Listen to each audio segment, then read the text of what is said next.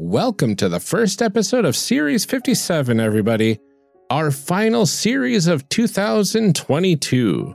We are covering Ryutama, finally. But first, a quick note on what to expect during and after the show. Some of you have probably noticed that there are now officially ads in your feeds.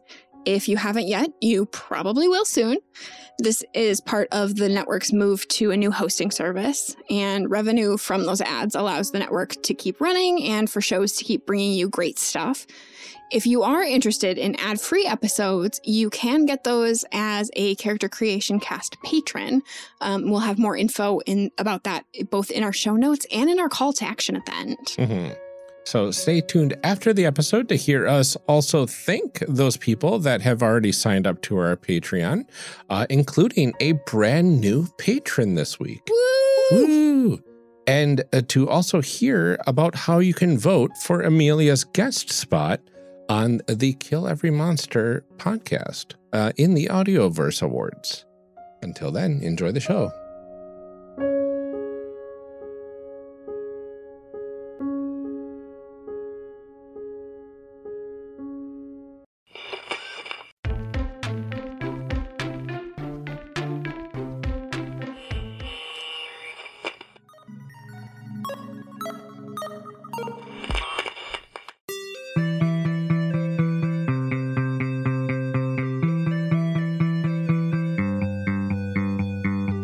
Welcome to Character Creation Cast, a show where we discuss and create characters, the best part of role-playing games, with guests using their favorite systems. I'm one of your hosts, Ryan, and this episode, my co-host Amelia and I are thrilled to welcome Amber Seeger from the Tabletop Babble podcast. Amber uses they/them pronouns, and this series we are going to be covering the game Ryutama, a cozy rules-light system created by Atsuhiro Okada. Welcome to Character Creation Cast, Amber. We are so excited that you're here. Hi, thank you guys so much for inviting me on the show. Ryutama is probably, if not my favorite RPG, in the top 3.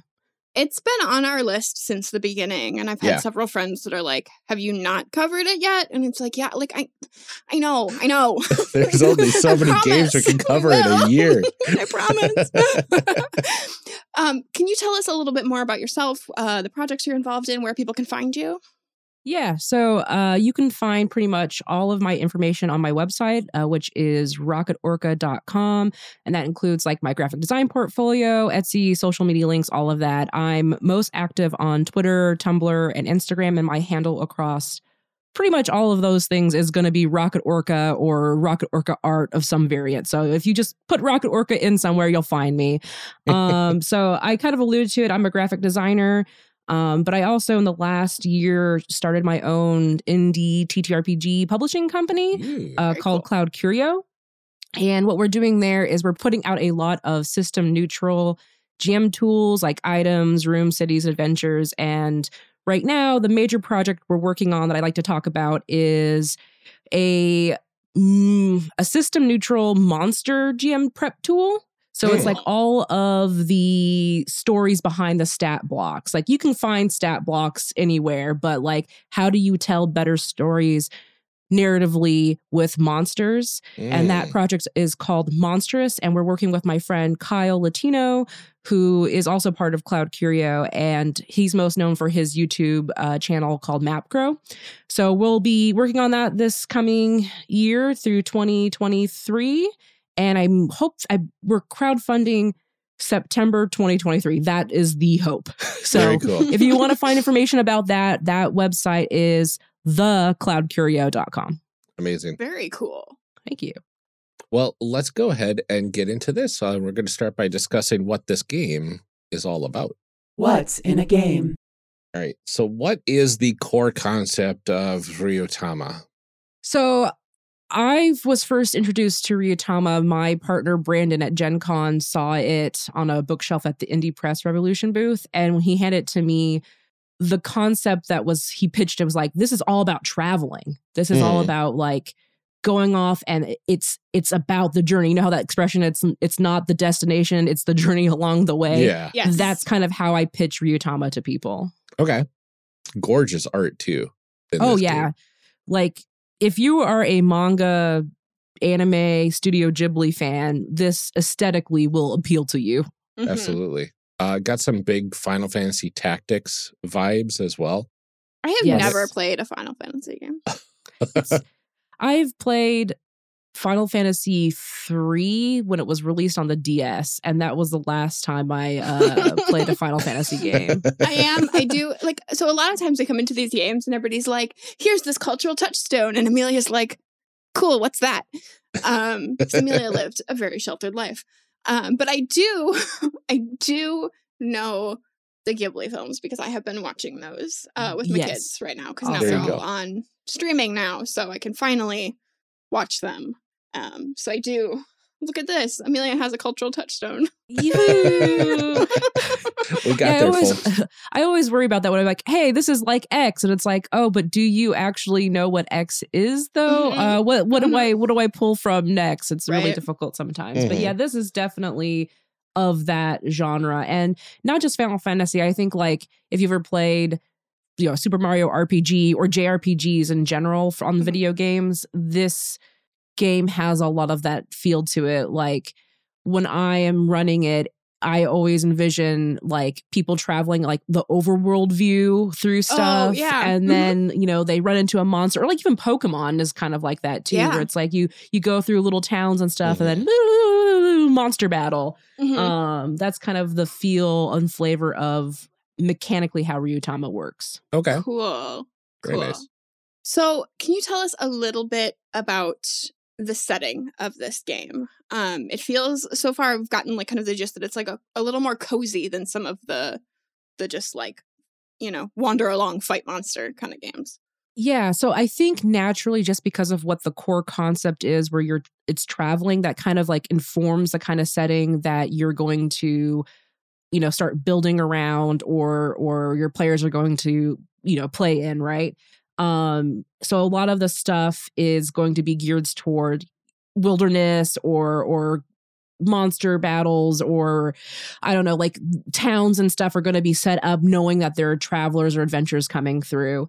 The setting, there is no core setting to Ryutama. So when you first get this book, you're not going to open it up and like you're going to find lore and worlds already built for you. Like the whole core it's going to be creating your own setting with your table before you start playing it. And there's actually rules and like worksheets to go through to actually create like towns and world and that kind of stuff. Okay. But the only thing that the game itself says that has to be core to your setting is that you go on these adventures. Traveling is a part of it's an ancient custom. At some point in time in somebody's life, they're just going to uproot themselves and go out and enjoy a journey and a travel. Cool. So that is the only thing that this game says has to be part of your setting. Okay. Okay. Very cool. What tools then do we need to actually play the game? So you'll actually need a full set of dice, and that's because mechanically the way this game is set up, your stats are represented by a die. Mhm. And so as you level, your die will increase in size, and that's how you kind of like level up. Mhm. Okay. Your character sheets, of course, pencils, a battle map, because the way that combat works in this game is you actually have to have a map in front of you that just shows in the area. Like there's a close range area and a far range area, and that's all you need. There's not 5 feet square distance. It's just you're in the front or you're in the back. Mhm. And yeah, post-it notes, your general just regular game stuff, but that's really all you need: dice, pen, paper, and your imagination, And friends and pizza and friends. yeah, Yes. yeah, the That kind of usuals. So what kind of stories and themes do you think that this game is meant to explore, or in your experience, best explores too? The really fun, unique thing about Ryutama is that the GM also gets to make a character. It's called a Ryujin, and there are 4 different ones that you can choose from in the game, and each one of them has their own if you pick the Blue Dragon Ryujin, you're going to tell stories that are of friendship or, human connection. If you choose the red region, you're going to be telling stories about combat and struggle. Or if you're doing the black region, maybe it's about death or more melancholy stuff. The green dragon's more about like discovery and fresh starts. And what's cool about the Ryujin too is that they actually have these spells that they can cast at the beginning of a session that then can flavor the session's like story and themes. And like some of my favorite stuff is from the Ryujin is I can tell the table I'm casting X spell today. And it's a spell that if you guys narrate a scene where you're talking about your past like life or your home or something nostalgic, you'll get X benefit. So the Ryujin's powers not only flavor the kind of story you're going to tell for the whole campaign, but they can also influence the actual session storytelling as well, and kind of like get your players to role play a little bit more. Very cool. So aside from traveling, what do characters do in this game? So when I proposed this game to my group of players, because I actually this is like the first game I ever ran a campaign in. Okay. And I was very nervous. It's all recorded on my Shapeshift podcast. So if you want to hear how Ryutama plays out and me running my first game ever, you could go to Shapeshift. It's at geekspective.com. I was like, you're going to basically, if you watch like Lord of the Rings, the entire time they're traveling, I mean, it's a lot of character interaction. So I told them, I was like, you're going to need to learn how to like talk with each other and like how to narrate like those downtime moments. Like there's a whole kind of, I don't know how to say, it's not a theory. It's like a sensibility. I don't know. There's a Japanese word called ma that I think Hayao Miyazaki, right? Miyazaki, he talks about this thing called ma, the silence in between like situations and stuff and just being slow. So a lot of the times in the stories I was telling, it would center around like, what are you guys doing? Or how do you chop the wood? Or what do you see when you chop the wood? And like that kind of stuff. But when you're actually mechanically journeying in Ryutama, there are series of checks, right? There's journey rules, and it's a way to mechanically help you tell the story as well. So for instance, let me pull out my GM notebook that I have over here that has the journey rules that I made in a cheat sheet for myself.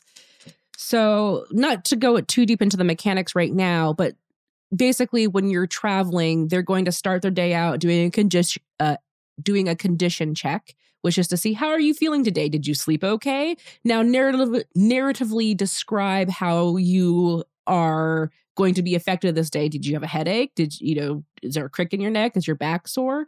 Then they'll do a travel check, and that is how well they actually made it through the terrain, because terrain is a big thing in Ryutama too. There's actually, I'm talking a lot about the narrative stuff, but there is a lot of mechanical stuff to this game as well. So they'll do that kind of check to see how well they actually traversed. Then they'll do a direction check to then just like, did you get lost? Do you know where you're going? What happened? And then they'll actually, when they are done traveling for a day, do a camp check. How well did you set up camp? Did you find food? And so you're basically narrating these days together. And as a GM, you're going to be asking a lot of questions about how does this affect your character, or tell me what it's like. What do you cook for dinner?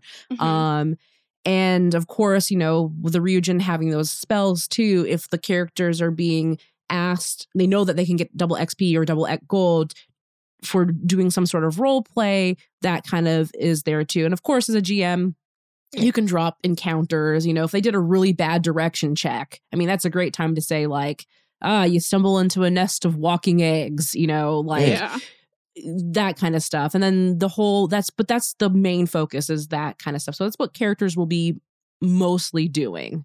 But again, it really depends on your group, right? Like my group loves social interaction. So we ended up doing a lot of stuff in towns. and Right. talking to NPCs. That's interesting. It feels like it flips the formula on its head, where I was instead just of gonna say, it's like adventure- everything people are doing in D&D that D&D isn't made to do. right? It's Right. all of the things that people are like, here's what I love about my D&D game. And you're like, that's super cool. None of that is in the books. This is like your game is not representative of what D&D actually is. Yeah. And this feels like, like the opposite of that. Like everything that D&D is not doing is like, here's all the rules for while Yeah. you're traveling and all of the things you Yeah. stumble along and what you're doing during those long rests and Yeah. like, you know, 'Cause- that 'cause interaction usually people it's- are having. Usually it's chunk of adventure and then a little bit of downtime, and then more adventure, then a little bit of Yeah. downtime. This Right. feels like it's a lot of downtime and a little bit of adventure, and kind of in that sort of cadence, which is really this is interesting. like more my speed. Because like, did you ever like listen to D&D games or like, you know, actual plays or whatever, and you're like, this sounds so exhausting. Yes. Like after like a long day where I'm just like, it was one thing after another, and you're like, I couldn't live like that for Uh-huh. like Yeah. that long. You Yeah. know, I'm like this sounds more like what I would. This is what adventuring would be like for Amelia. Like, Yes. this is like Amelia level adventuring. It's like sometimes stuff happens, Uh-huh. other times friends. Yeah, I have a lot of fond memories of playing this game with my first group because my brother was in it too. And so that was really special for me because he's a really good role player and just really goofy. And he made a character that, and we'll talk about the character creation stuff later, but like, he specifically made a cook. He just wanted to have a traveling chef. And his whole like reason for journeying was to collect all these ingredients because he wanted to become a better chef and he wanted to do that kind of stuff. And so it's another thing that characters will have when you do character creation. You're going to pick your reason to journey. Like, why did you decide to go on this journey? What was the purpose? What was the point? Which also really helps a GM in what, you know, I can put in, or if you're GMing, how to put things in for your character or your players, right? Right. Like I made sure that my brother's character always had opportunity to try cooking with different things. Now he would do checks and to see if he could cook stuff really well. And there'd always be he's sitting around the campfire and he's going to crush up some moths and add some weird fungus that he put together. And he's going to try and feed everybody this. And that made really fun character like interaction stuff as well. Yeah. Like how they reacted to him. And then if somebody ate it, did they get sick the next day? You know? Right. Yeah. I like when games offer opportunities like that because I think we've talked about it before, but there is a lot of onus on a GM to like make a game that just like magically includes everybody. And I like when character creation offers players a chance to say, here are the hooks that would be interesting for me as a player. Like I have made this character, and in making that character, I've shown you what things I'm interested in and what things you as a GM can do to like make this game fun for me. Mm-hmm. Yeah. What do you think makes Ryutama unique to other role-playing games that you've played? I mean, we already touched on the big one that I think is super obvious, which is that the GM actually gets to make basically a character to not necessarily play with the characters, right? Like it actually specifically warns like you're not a part of the party. You're just kind of like your little avatar that's following the group is there just outside of, you know, their periphery, outside of their vision, but it's kind of like guarding them through their journey, which I loved because it's like, for several reasons. One, I felt like I got to influence the story. I had something to actually like give me foundation for making story stuff. Like, okay, now I'm picking this region. I'm going to tell stories about adventure and discovery. And here are the things I get to pick. Ooh, here's how I can use these spells in a way to have my players role play with each other. Or, you know, my partner, Brandon, he loved the diary spell. Like there was like one that's like if they recount a story about their past or, you know, whatever, writes a letter home, they get X gold for the session. And so over time, he ended up having this really nice collection of letters that he had written throughout the game, which was nice to have like this like artifact at the end of a game, right? Like I made this during the game. So I think that's like the major one. The next thing is like mechanically, it really does play, like I said before, like a JRPG. The checks are very loosey, like I don't want to say loosey goosey, but it's more like there's no set like list of like do a perception check or do a wisdom check. It's like one of my characters wanted to go fishing, and I was like, well, what skills do you think require fishing? And he was like, and then in Ryutama, there's only 4 stats. There's spirit, strength, dexterity, and intelligence. And he's like, well, I think it would be dexterity and intelligence. It's like, all right, roll me your dex die and roll me your int die, and let's see how you do. Well, your target number is going to be, it's difficult. So, type of fish you're trying to get, do this. I liked that kind of thing. Like, I don't really have to remember like a list of skills. This skill keys off of this stat. And we were having a discussion about that in our Discord recently too, about people talking about it's really frustrating when you get into games and you have sort of like dump stats, or you have these things that like you just never get to use. So it's like, every bard ends up looking somewhat the same because it only, behooves you to put things into these stats. And like we were talking about trying to find games where you can say, well, if I go about doing it in this way, I should, it's like if I do it intelligently or if I do it dexterously or like, how do you approach it? And then how does that affect the result of like, okay, if I did it quickly versus doing it intelligently, does that get me a different result too? And I love games that kind of let you say, here's how I think I would go about it. And then being able to just make the check based on what you're doing rather than what the like optimal stat is. Yeah. See, I would have gone with endurance and spirit for fishing. Oh, yeah, because fishing is an endurance sport and it takes forever. You got to stay awake. Right. You got to stay awake. So yeah, for me, that totally sounds like this is a test of my ADHD, which is definitely endurance and spirit. So but then you get to narrate that, right? Which is like a huge, which adds more to like your character and like the story and like showing who your character is and how they approach things. So I really, really love that. And that it was a discussion. Like I, as a GM, wasn't just going, no, fishing is just strength and dex. Yeah. Right. And it's like, and like now because I'm not strong, I can never go fishing. Right. Exactly. Like I'm always going to fail at this. And, it's frustrating as a player. It's like, it's not fun to play that way. But speaking of failing, if you fail in Ryutama, you get you get a fumble. Like if you like fail, like you roll 1-1, right? Like you get 2 1s, you fumble. And everybody in the group, including you, gets a fumble point. That means they watched you fail and then they learn from your failing. And then you also learn from your failing. And then you get to use this 1 point to then add to anything later on. Oh, I nice. love games that do that like not encourage failure, but like I've played with so many people that are like, I'm going to fudge my rolls, or I'm only going to roll things that I know I can win at, or, that because failure is so unsatisfying for them. And I can totally understand that frame of mind that like, especially when you come into a game, you're like, I don't want to suck at this. Right. So like, I love games that say, you know what, you didn't do the thing that you wanted to do, but something does still happen. There is some benefit. You've grown in some way. You've gotten something so that it doesn't feel like such a like waste of time or, you don't have that disappointment level. It's always so funny too. Cause it's like, once you embrace the fact that like failing it can be funny. Like it's to me, failing can be absolutely hilarious in a game. Failing. Yeah. I do too. I just love watching my characters struggle.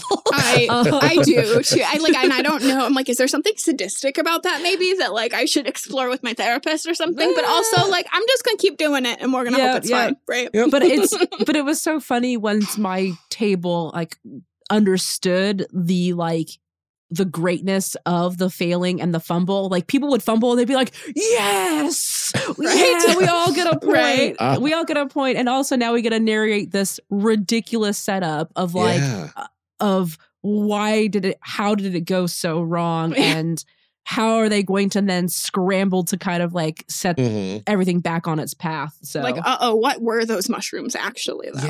Yeah. It's interesting. I played a game recently. I forget the name of it, but it has a mechanic where you set your attributes in this grid. And as you use the attributes, your dice pool goes away. Eventually, you're left with nothing in the grid. But when you roll a 1 on your result, then the grid replenishes. So you have to fail at everything. So you have to fail eventually in order to get your stats back, right? So we were playing, and for the longest time of the session, nobody rolled a 1. But as soon as that first 1 came out, we're like, finally failed real bad. Look at me failing! Hooray! Yeah, and I know some of that is like always about like group dynamics and the people that you play with, and like why you come to these games. Certainly, right. But yeah, I do love that feeling of like, oh, it went real bad. What happens now? I know. Yeah, I love it too. I'm also trying to think of the other unique things about this game. So I said the Ryujin, the like the int stuff, the failing. I also think it's like the character classes are very interesting. They are very different from like what you would expect from like, a fantasy. Of course, there's going to be like a minstrel and like a magic user, but then there's like a farmer. Yeah. Which I also liked because this game really pushes like it doesn't. I want to say it's crunchy enough to like keep people who love mechanics involved, but not so crunchy that like it becomes unwieldy. But like carrying capacity is a thing. Making sure your rations and your water, you have to keep track of that. Like you also assign roles to your traveling party. So that's another unique thing is you pick your character, but as a group, you all have to take a role, like who's going to be the leader. And that's the person who keeps track of initiative or like making sure everybody's taking their turns. There's a quartermaster who's in charge of all of the rations and that kind of stuff. There's the mapper who does all the direction checks, and I can't remember the fourth one. So these are like roles that like the players are taking on too, not just the characters necessarily. So you've like involved people at the table in a way that I don't think I see in a lot of other games too. Like having somebody say like, this is, like keep track of initiative or something, because I think we've all been in games where like there's the one person and you're like, buddy, it's your turn. And they're like, oh, what did everybody else do? Sorry, what should I, like, where's the guy now? Who am I fighting? You know, and like, so like assigning people those roles kind of gives somebody a buy-in into like the party as a whole too, in a way that I haven't really seen. No, and I really like it too, because it's like, you also have people who, if you get a group together who has decision paralysis, you can say, no, leader, you have to decide for us what we're doing. Do we go this way or do we go that way? And like, as a GM, they have to talk it out with themselves. And I would have to remind them, I was like, I like that. Stop asking me. You have a leader. It's not me. And then what was the other thing that I was going to say that was really interesting as far as like character, like that stuff was really good. But shoot. I lost it. It's all right. I'm sure it'll come up at some point. No, I think all of this is really, really interesting because something that we focus a lot on this podcast, and fingers crossed we're going to get back to in the new year, is talking about helping people be better players, because like there's lots and lots of advice for people to like be better GMs, right? There's tons of podcasts and books and like how to GM a better game. And we're like, but there's usually more players than GMs, and also players like have an influence on how the game goes. And so we talk a lot about like, how can you be the best player at the table? And I feel like this will be interesting as we go through to see like what kinds of things this game adds in that way, because it seems to take a lot of the stuff that a GM would normally be doing and keeping track of and arbitrating, and puts a fair amount of it on the players. Yeah. Like mechanically too, not just like as a group, like, okay, everybody, let's agree. But like the game says, no, this is how it works. Exactly. Yeah. It was a good experience. Like, I mean, I had a good group of players my first game I ran, but I did have to do a lot of the reminding of them. Like, you guys need to talk, like, you're the ones traveling. I'm not there. Right. So you talk it out with yourselves and figure it out. But like it really did, watching them eventually grow as a traveling group, and then them starting to take ownership of that. I think that's another thing too, is like the game doesn't really, like, going back to like what setting, you have to decide that for as a group as well. Right. So another thing this game doesn't have, you have your professions, but you don't have like race. Like you don't have like, oh, you're a human, you're an elf, you're whatever.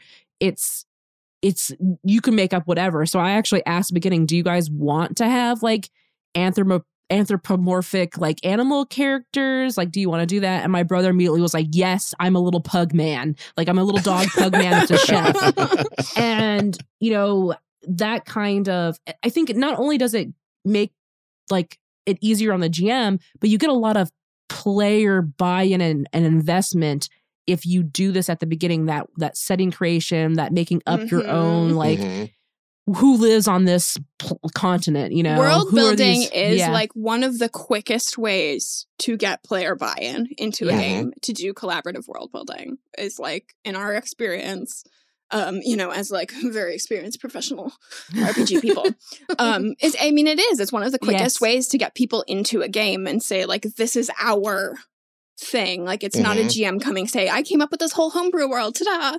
Or you having to, you know, like when I first started playing L5R, people saying, here's 20 years of lore, have fun. Oh, Lord. Like, right, I know. And it's still somehow my favorite game. But, you know, like it's a lot to process and it's a lot to buy into. And so like, if you can sit down at the table together and be like, what do you want in your world, in our shared world? Then they're already like, you're guaranteed that there's something for everybody because I put it there. Like, I know that there's something that I want because I made sure of it.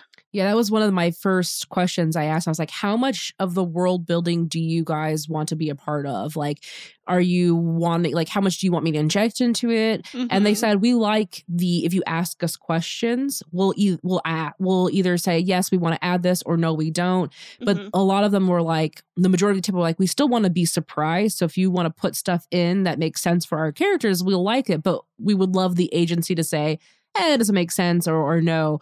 And so we ended up having a really interesting world that we built all together that was really very much like split evenly among us as far as the creation is concerned. Yeah, that's really cool. I know.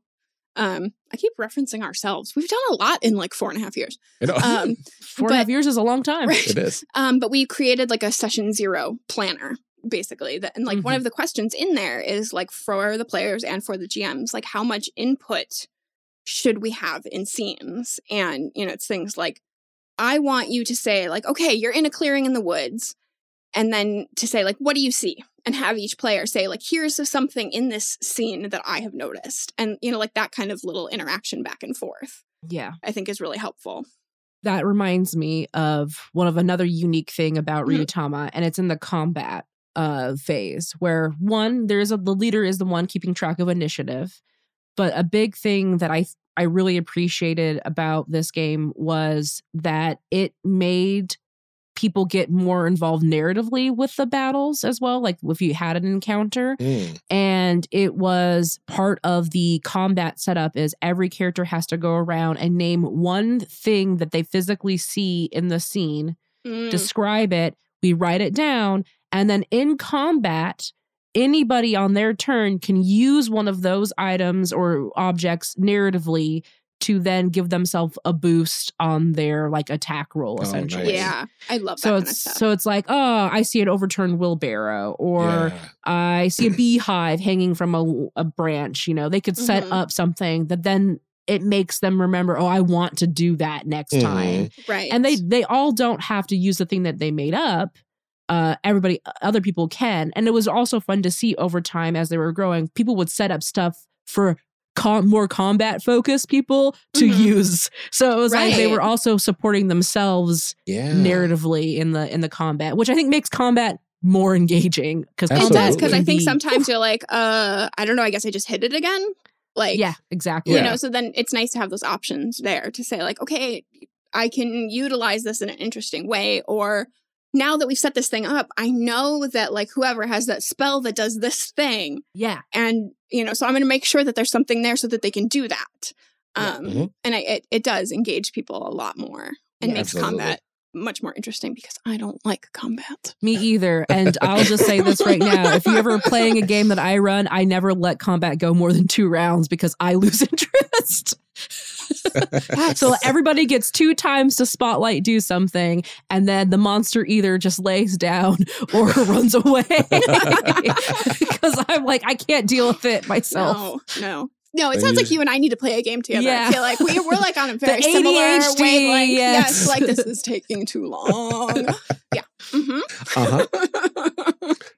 Well, before we can get to creating characters, we usually like to talk about the history of the game and then some concepts and stuff that we need to cover. But I looked up the history of this game. It was pretty interesting. It was created by Atsuhiro Okada in 2007. And it was a Japanese tabletop RPG created as a response to the Dungeons and Dragons boom that happened back around that time period once the game hit the region. And it didn't receive an English translation until 2014. Yeah. Which is wild. So it took 7 years for a Kickstarter to happen to fund the translation of the book. And then they finally released the PDF and physical copies in 2015. Yeah, it took forever. And I mean, it kind of makes sense. D&D being as big as it is in America, I don't know if it would have done well until the indie scene started to blow up pretty big over here. Right. Yeah. I mean, I think about that now even, and it's like, okay, what indie games are big and like, how often are they getting translated? You know, I mean, we don't really think about that, but it's like, okay, like how many English games have been translated into Japanese? Like, yeah. And I remember reading a little bit of the history too, because I think in Japan they had like RPG cafes and stuff like that they would do stuff. And this is kind of where it got played around. The people who translated it, I think they still, so this will tell you how long I've been in the TTRPG scene. It's like when Google Plus was around, and all the circles. There was a huge Ryutama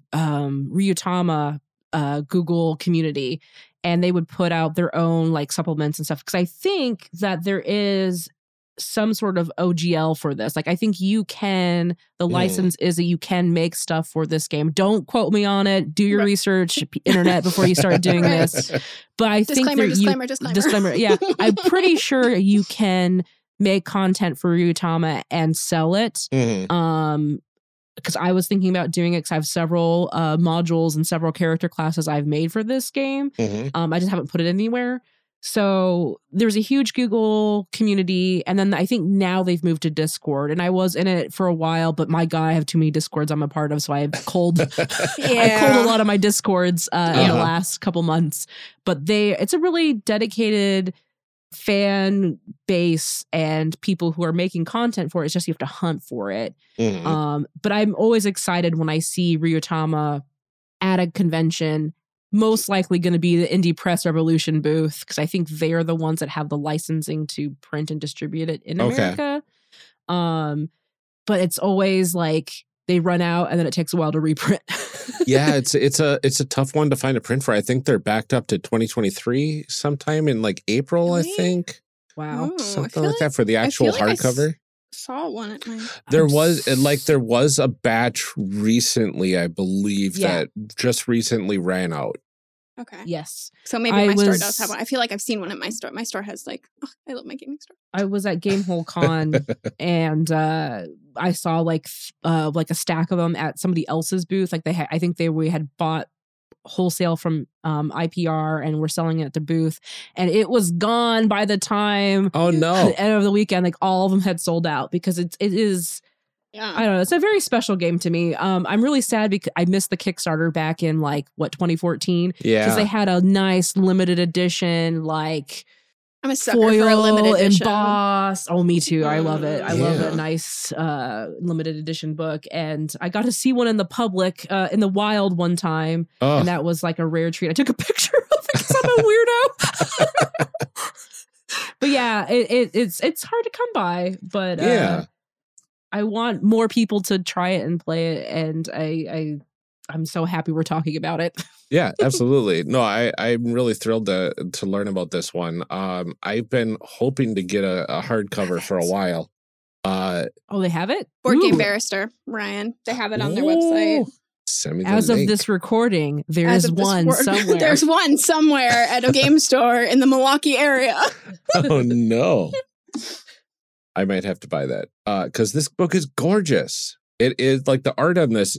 I can see why people would be drawn to look at it because the cover is very like it's that Studio Ghibli-esque like pictures. The But like the soft art pastel kind of. soft pastels. You've got the nice like combo between like kid friendly and adult like almost chibi sort of character types in there. Yeah. Yeah, and then like I love they do illustrations for the rules and stuff. They illustrate what dice are. They have like little pictures of like characters interacting with the world and like your status effects and all this stuff. It's really, and I would say it is child friendly. Like there is, I mean, maybe I could definitely see this running for kids. I ran it for my sister when she was 12, I think. I was and going she to had a say, good my time. kids are like 9 and 11, like almost 10 and 11, and I could see this being something that they could definitely get into. Yeah. Yeah. I love these little illustrations. They've got like little comics for the roles you can be in the party, and Yep. it's just amazing the way this book is created. So I can easily see somebody not knowing anything about the game picking it up based on solely the presentation The cover of the and book being itself. Like, Yeah. Yep. definitely. Now we're all just looking at Rio. Yeah, I Tama. know. I was like, we're all just like flipping looking at the book right now. Before we dive into like the actual character creation process here, are there any like basic terms and concepts that you think people might need to know to be able to follow along? I know some of it'll come up as we're doing things, but if there's anything you think people might need to know. Sure. What's really funny, I just opened the book and there's a vocabulary section, so you could also like know what you need to say.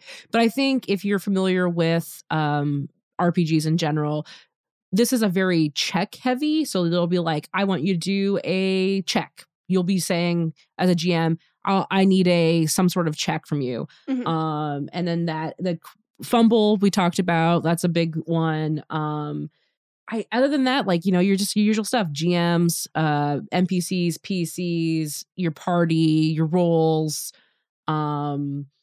casting, the Ryujin, casting like a benediction, or I can't remember what the other one is called. There's 2 different types of spells, but there's that. I think that's pretty much it.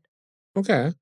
Can I just say as an aside, there's this like in the vocabulary section, when you're choosing your dice, they have a little blurb that one of the little chibi characters is saying is dice are created in so many different colors that it shouldn't be too hard to find the dice that match your character's image color. Oh. Try using dice that match your character. It'll add to your fun. That's the thing that we've been doing since. I know, right? We were at least consistently at the beginning. We would make our characters, and at the end of episodes, we would like go online and find dice that looked like them. Oh, nice! Yeah. That's great. Yeah, I like the one little character that says, if pointing at the D4, that says it hurts when you step on it, so be careful. It's so charming. Like the way this book is written is so charming. Yeah. Yes. I love it. Oh, I would say HP is your typical, your hit points, but this game also uses MP, mental points. And that's your magic stuff. So MP, HP, those are things that'll come up. I think we'll get into it. Like, we'll do character creation, and then like the terminology will start to like bubble up and stuff. Absolutely. All right. Well, should we get into it? Do we want to make some people? Let's make some people. Let's make some people. Woohoo! Let's make some people. Okay. All right. What do we need to do first, Amber? So, if you want to know, listener, what page number player creation starts on, it's on page 29. And the first thing that we're going to do is we're going to choose a class. So The classes that you can choose from, and they do recommend these first 4 for like new players. Okay. So the first 4 they recommend are Minstrel, Merchant, Healer, and Hunter. Those are usually for new players. But if you wanted to do something a little bit more advanced, or you have more experience playing Ryutama, you can also choose either the Artisan, Farmer, or Noble. So, and I think this is just me thinking why they did that. I think Artisan, Farmer, and Noble have a little bit more like stretch for role play stuff in it, right? Okay. Like, what would you do as a Noble? Like, you're going to have to be a little bit role play a little bit differently than you would maybe a Minstrel, you know. Yeah. Farmer has a lot more, you're managing animals. Okay. And Artisan is you have to like do more role playing around like crafting and things like that. Gotcha. Oh. Yeah, those are So- things that you don't necessarily right away associate with like especially Farmer. Like, why are you traveling? Like, Yeah. Yeah. it's a pretty Like, I mean, sedentary, like not sedentary, but like stationary yes. situation. So the minstrel is basically, you know, you could have jobs that are like dancer, musician, minstrel, or storytelling, that kind of stuff. A merchant would be like you were a trader, a store owner, or a caravan leader. Some of your actions would be selling, buying, and trading. So the merchant has a lot of stuff around like negotiation and like talking and buying stuff. Like there's actually ways to like get prices down when you haggle with store owners and like towns and stuff.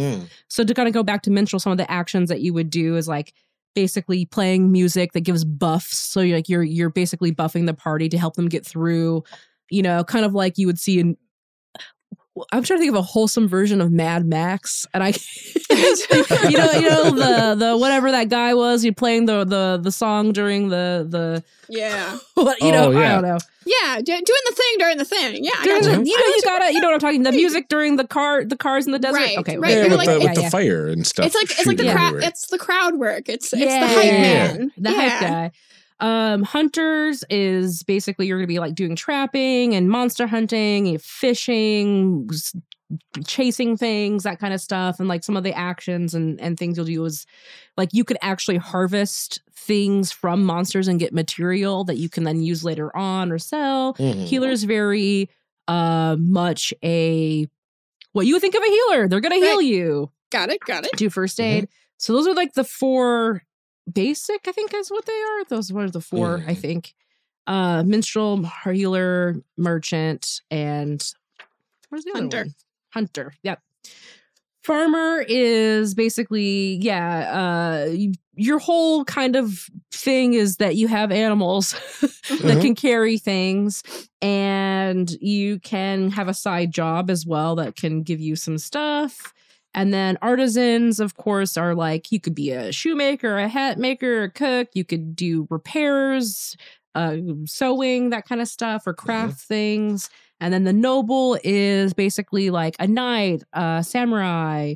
You are giving orders or protecting, or you're studious and you know a lot of like traditions or history and that kind of stuff. Interesting. And weapons and weapon use is another thing too, as well. Okay. Okay, so that's the first thing you do is you choose a class. So, I mean, have we made any decisions about our world at all World? yet? So that's the thing is like it's very interesting, right? Like I think this is like the one area Ryutama could have probably done a little bit better is like you should probably do some world building first before you start choosing your character class. But I think the way that they do it is literally you get I'm looking at this. They have actually a really nice step-by-step pages. So I think actually travelers, they have travelers going first and then the Ryujin makes a scenario. Okay. So that's interesting. Yeah, but it is really interesting. And I know there's some other games like Descent into Midnight is player first, world second. That's true. And there's a few other games that do world building after character creation too. So I can see it working either way. I was originally thinking noble, but I don't think that's the type of character I was leaning towards. I just want to be a gnome is all I care about right now. All right. And that's me introducing to the world, our world, that gnomes exist, whatever Right. that means. I was going to say goblins, but that's just, I need to take a break from goblins every once in a while. I just am a goblin of a person sometimes, so. That's like my whole shtick online. That's It- all I it do is really goblin is. stuff. But That's how I gnomes are refer just to myself when I don't take my medication. It's Yeah, just going like I'm like a goblin. bridge troll. Just like hide under my bridge, eat all the food. I'm gonna do something funny, I think. All right.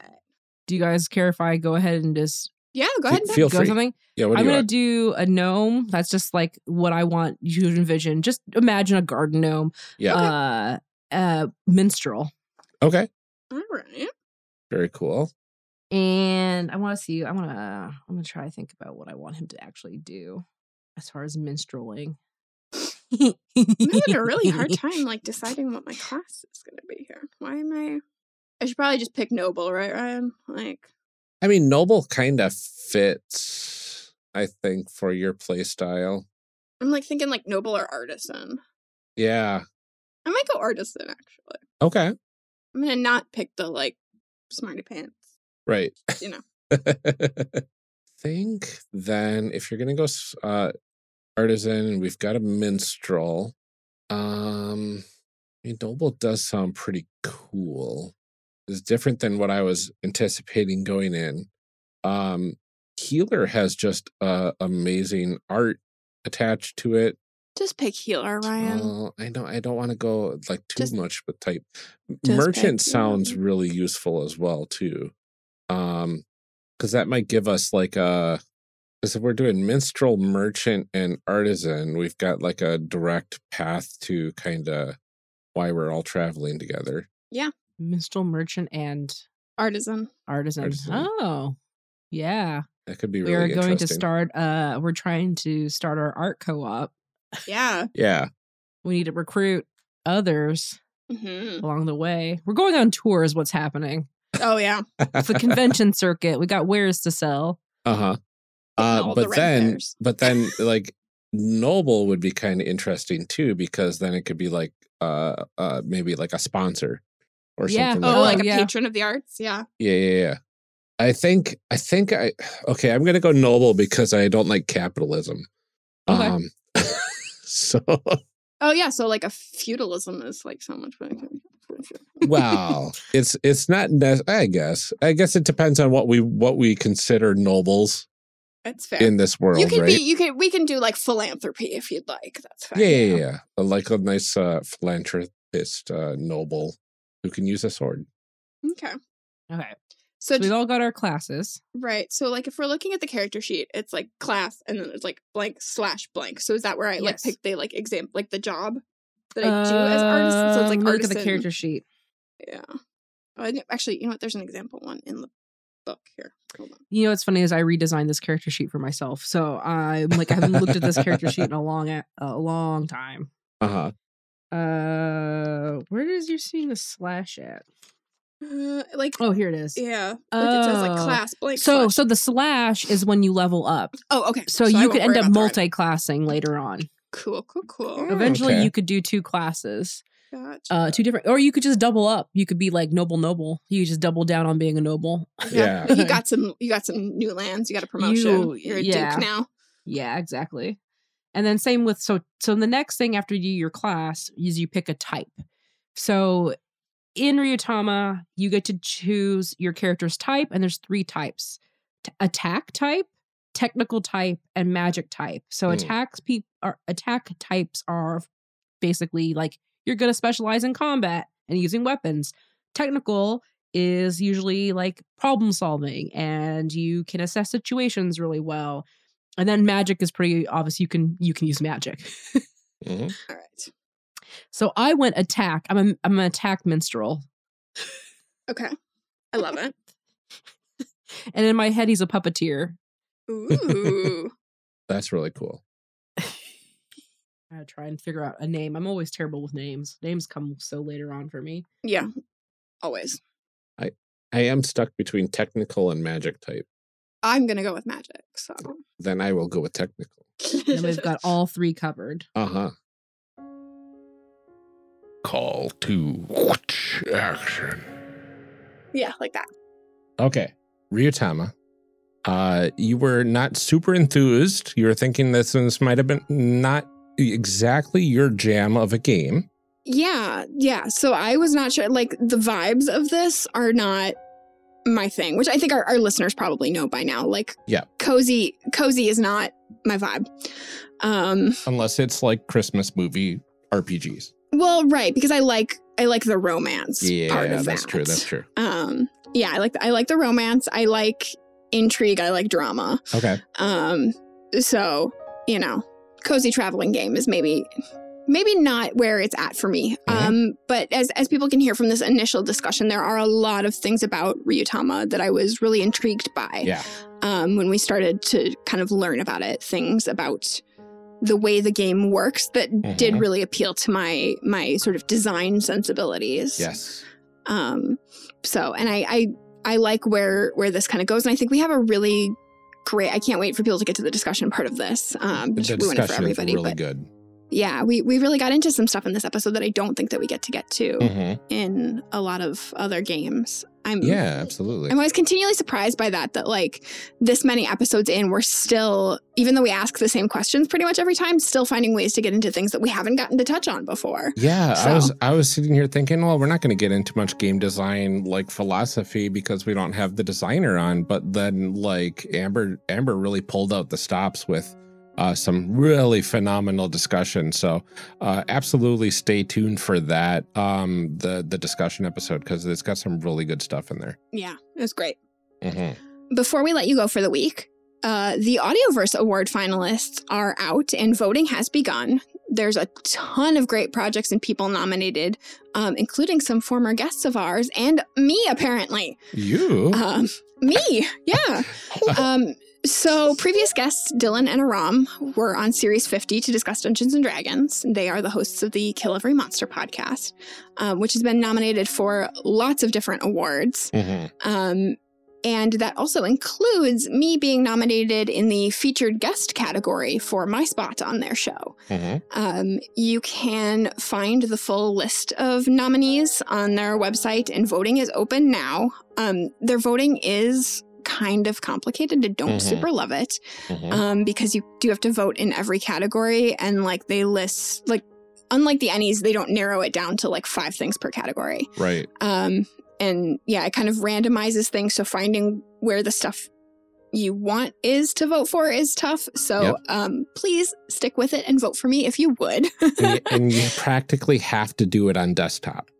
You can't. The mobile option is pretty bad, even if you use desktop mode on the mobile. Yeah, I was trying to mess around with it on my phone, and it's tough. So I'm very sorry, dear listeners. It is a challenge. It's something that people have brought to their attention lots of times. And I know a lot of times I like get halfway through voting and I'm like, I just can't stick with it. Right. But I would love it if you would. I was very surprised when I got a message from Dylan that was like, congrats, nominee. Because I didn't know that they were going to put that in there. So that's very cool. It's pretty cool. Their website also does have a Spotify playlist with their showcase that has little 15-minute snippets from all of the podcasts that were nominated. So if you are interested in kind of finding out what they are, what they're about, what they sound like, we'll put a link to that Spotify list in our show notes as well.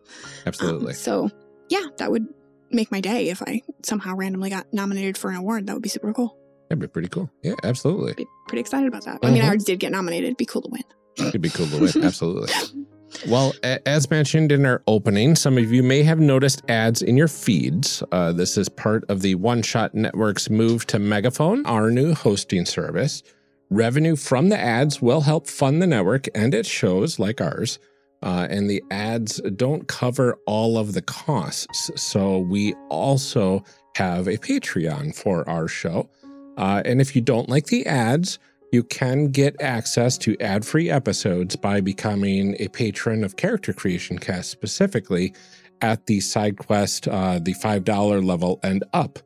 You'll get access to your very own feed of ad-free episodes. And those will mirror the regular feed. It just won't have any of the ads, which is really nice. Yep. So it'll look just like our regular show feed. Mhm. You'll just get a special one that doesn't have ads in it. Yeah. And then also access to our special bonus feed. Mhm. We have Patreon levels available from $1 a month all the way up to $50 a month, with tons of benefits available, including bonus episodes, weekly recorded conversations between Ryan and I, where we just catch up on life, sometimes complain about things. Sometimes we ask Taylor Swift to come on our show. We have monthly Zoom calls with our patrons, and potentially you could even have a private game with us. Mhm. You can find all of the info on that at patreon.com/charactercreationcast. Plus, if you join, we get to read your name and say thank you out loud on every episode. Mhm. So that's going to start with a brand new patron this week. A truly special thank you to my very good friend, wonderfully supportive person, Mhm. an amazing guest, Mhm. John Adamus. Absolutely. We are so excited to have you, John. I'm like honestly really, really honored that you would give us your money. Thank you, John. It absolutely warmed my heart as well when I saw that come through, and I was like, Amelia, You're like one of my favorite people, John. So thank you so much for being here with us, John. And in addition to John, we also like to thank our continuing patrons, starting with our first ever patron, Lieutenant You Rock. Thank you. DJG, Tigranosaurus, former guest, thank you for your continued support. We're glad to have you here, Eric Bonts. Thank you for supporting. Matt Newton, thank you so much. Shadim Cabal, many thanks to you. Daryl Holiday II, thank you so much. The Shyest Barbarian, many thanks to you as well. We are so happy that you are supporting us, Benjamin Sweeney. Thank you. Lorcan McGinnis, we're happy to have you here with us as well. Thank you. Rob Fletcher, many thanks. Thank you to Kevin Brown. And we appreciate your support and your name, Tentacle Duck. Thank you. I got to say it this time. I know. And thank you to all of our future patrons. You truly make it easier for us to make the show, and we are grateful for your continued support. If you aren't able to chip in financially, you can still do us a huge favor by leaving us a rating or review on Apple Podcasts, Podchaser, and Podcast Addict. We read every 5-star review out on our episodes, and we've been sharing them each Friday on our social media. Social media? Yeah. We're on there. We're on social media. We are. Lots of places. Yes. With the recent probable, very likely demise of Twitter. Mhm. Please note that we're working on expanding our list of social media locations. Currently, aside from Twitter, you can find us on Instagram at CreationCast, Tumblr at CreationCast, Facebook, Character Creation Cast, or on our Discord, discord.charactercreationcast.com. Mhm.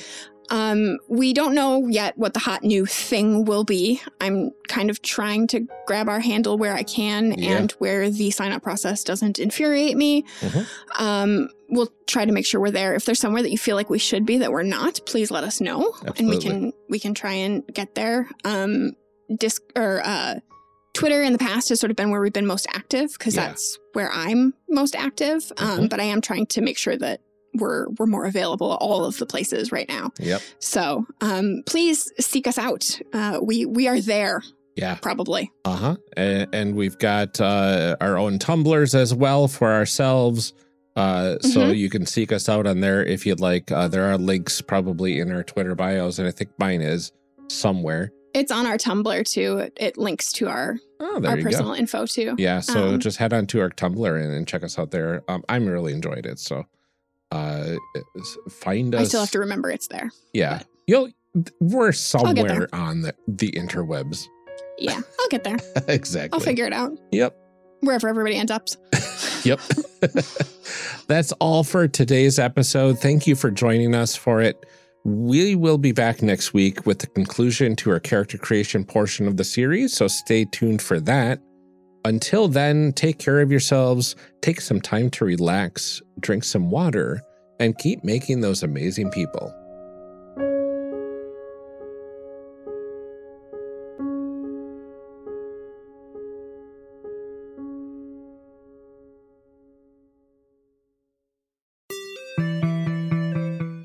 you for joining us for part 1 of this character creation series. We'll be back in part 2, picking up right where we left off.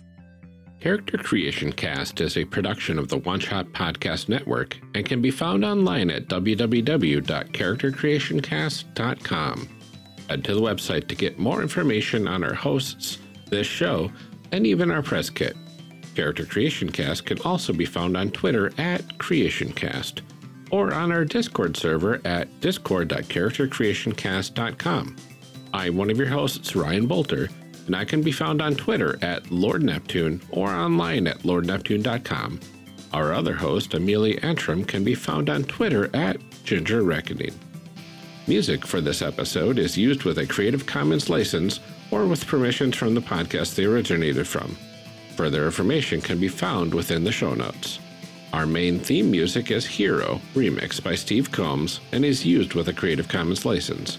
This podcast is owned by us under Creative Commons. This episode was edited by Ryan Bolter. Further information for the game systems used in today's guest can also be found in the show notes. If you'd like to support our show, find us on Patreon. Get access to bonus episodes, extra outtakes, and much more at patreon.com/charactercreationcast. Thanks for joining us. And remember, we find the best part of any role-playing game is character creation. So go out there and create some amazing people. We'll see you next time.